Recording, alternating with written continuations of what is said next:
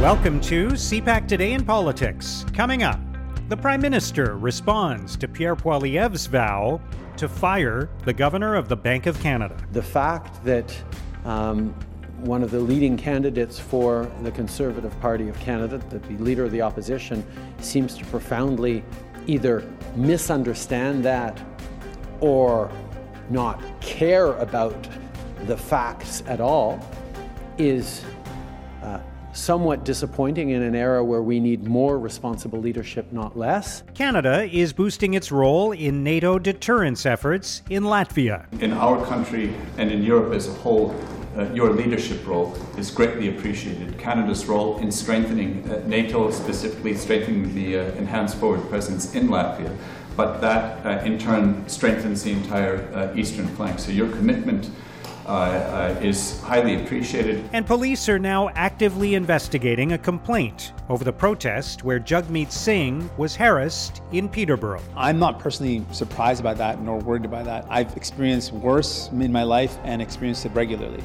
So it's not something for me that doesn't faze me, doesn't shake me in any way. But I am worried about what that means for politics generally, what that means for people who want to participate and see something like that and then maybe think it's not a place for me. It's Friday, May 13th. I'm Mark Sutcliffe. Let's get right to the top political stories this morning. I'm joined by Joanna Smith, the Ottawa bureau chief for the Canadian Press. Good morning, Joanna. Good morning, Mark. So we're talking about the Bank of Canada governor in Canadian politics this week because leadership candidate for the Conservatives, Pierre Poilievre, who's a member of Parliament, has said that if he becomes Prime Minister, he'll fire the Bank of Canada governor. And Justin Trudeau yesterday responded to that. So we're starting to have a little debate about the role of the central bank and its current governor. That's right. I have no doubt that Trudeau was eager to respond. He sort of said at the end of his remarks that this was actually something for Conservative Party members to weigh in on, not for him, but of course he did. So the point he was making when asked about it was that the independence of the Bank of Canada from the government of the day is an important principle that brings stability to our banking system and reassures investors. And he says, he went after Poilievre saying either he misunderstands this or does not care about the facts at all. I think it was a better and more articulate answer than you might remember he gave on the campaign trail last summer. He was asked at the time whether the Bank of Canada's mandate, which at that time was set to expire, needed to change. And Trudeau sort of infamously responded that he didn't think much about monetary policy. And I think the point he was trying to make then was that it is not for a prime minister to weigh in on these things. But I think he made that point in a way that didn't really step in it so much yesterday. So, meanwhile, the Bank of Canada it put out a statement responding, which was interesting because their non-comment essentially is a comment on its own. Really, it says it's not the bank's role to comment on political debates. It reminded people that the Governor Tiff Macklem was appointed by the bank's board of directors with the approval of the Governor and Council for a 7-year period, and that term ends in June 2027. So Poilievre's been talking about the Bank of Canada for a while now throughout his leadership campaign, but really at the debate going that step further and say he would fire him is I think, quite a big step forward. And, it's not the first time there's been tension between politicians and the Bank of Canada. There was that infamous spat between the Conservative government of then Prime Minister John Diefenbaker and the then Bank of Canada Governor James Coyne, which ultimately led to Coyne's resignation. It was really considered a stain on Diefenbaker's legacy, and it led to greater central bank independence. And there was tension as well between former Liberal Prime Minister Jean Chrétien and Bank of Canada Governor John Crow in the early 90s as well. So It's not the first time we've seen this, but it's rare, and when it happens, it is a big deal. Yeah, and it's interesting because it's one of those issues where you can look at it from a factual point of view, from a point of view of who has the principle of independence for the central bank, But then you can look at it from the point of view that Pierre Poilievre is a guy running for his party's leadership. He needs to get people fired up. He needs to get people supporting his mission. And it's in that context, the Bank of Canada governor might be a convenient straw man for his message, which is to take on the elites, to take on the establishment, right?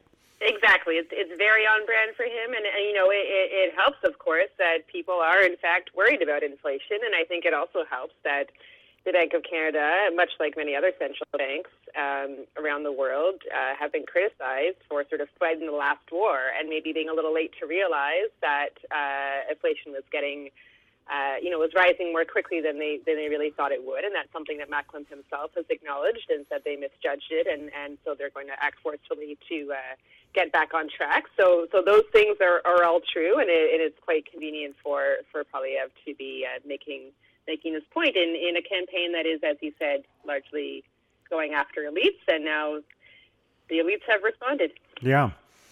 All right, let's turn to the news that Canada is boosting its role in Latvia in NATO deterrence efforts there. This obviously is tied into the Russian invasion of Ukraine, but it's also an interesting move because there's a lot of scrutiny on how much Canada is contributing to NATO and how much Canada spends on the military. So put this into context for us. Sure. Well, the promise yesterday was that Canada's going to send 6 Canadian Armed Forces staff officers and a general to this NATO headquarters in Latvia, where there's already about 700 Canadian troops leading a multinational battle group there. But he didn't say anything about whether this would be a permanent expanded presence. And in an interview with our Canadian press reporter Lee Berthune yesterday, Latvia's Prime Minister Karinš actually said that that's something that he really wanted. That would be his top ask, that there be an expanded permanent presence for Canada and NATO in Latvia, as well as other Baltic states, Lithuania and Estonia. And he was sort of making the argument that this battle group in those countries were created in a different context when war with Russia seemed an unlikely scenario, and that Moscow's invasion of Ukraine has changed all those calculations. And experts have sort of described these battle groups as tripwires, sort of making Russia think twice before launching an attack, because doing so would bring a unified response from all of the NATO military alliance, right? But now experts are saying that tripwires aren't enough, that when Russia invaded Ukraine, clearly that changed something. And so the Latvian Prime Minister was saying that making this mission permanent would really send a very clear signal to Moscow. He says that, Moscow has to understand that it's not just that they would be punished for entering Latvia, but they would fail from the first minute, he said. It's not from the first week or the first month, but from the very first minute. So clearly the Operation Reassurance by NATO is there to sort of act as a bit of a safeguard and let Russia know that NATO's taking this seriously. But I think there's a lot of unease about whether Russia would listen to that. So these countries that have been playing this part are really asking for a bigger presence. And like you said, though, there was a lot of scrutiny on the money that Canada's spending already and this role in NATO. So I think it was interesting that they said they send a general and six officers, nowhere near what I think Latvia would like to see, but I think they're sort of taking these things step by step. All right, finally, Joanna, let's talk about the incident that happened this week when Jagmeet Singh was campaigning in Ontario. There's a provincial election going on in Ontario, of course, and he was at an election campaign stop. He was verbally harassed. People made obscene gestures at him. He was threatened as he got into his vehicle.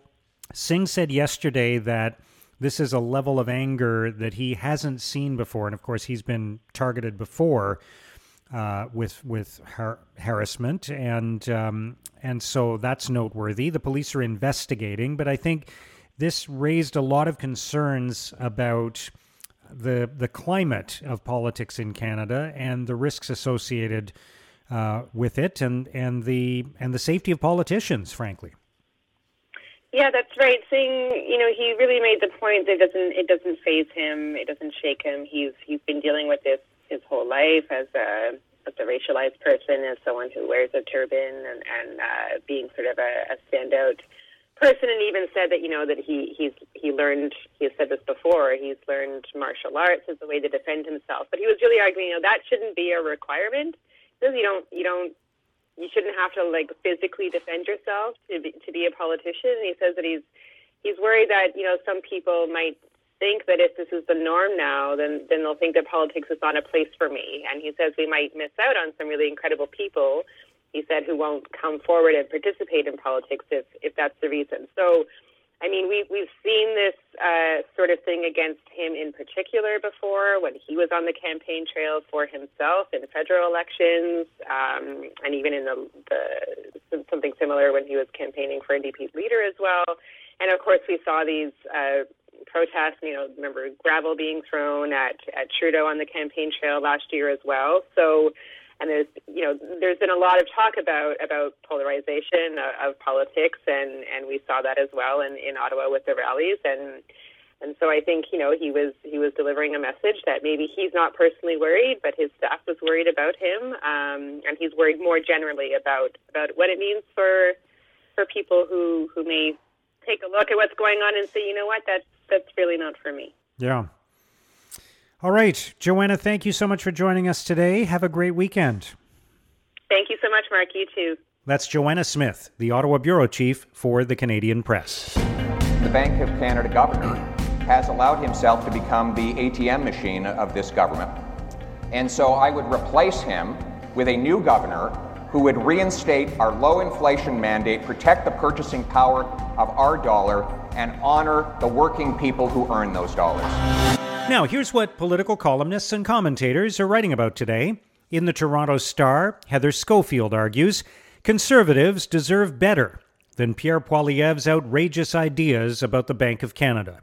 Schofield writes, the Conservatives' economic agenda is being driven right now by the controversy around Poilievre and his views on the Bank of Canada, inflation, and Bitcoin. This is a culture war within the Conservative Party itself, rather than a contest to see who can best rekindle the economic credentials that stood Conservatives well electorally in the past.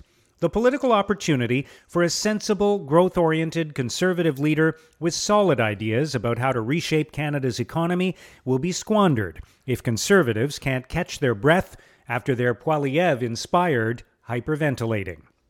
At CBC.ca, Aaron Wherry argues Conservatives have big things to fight about, whether they want to or not.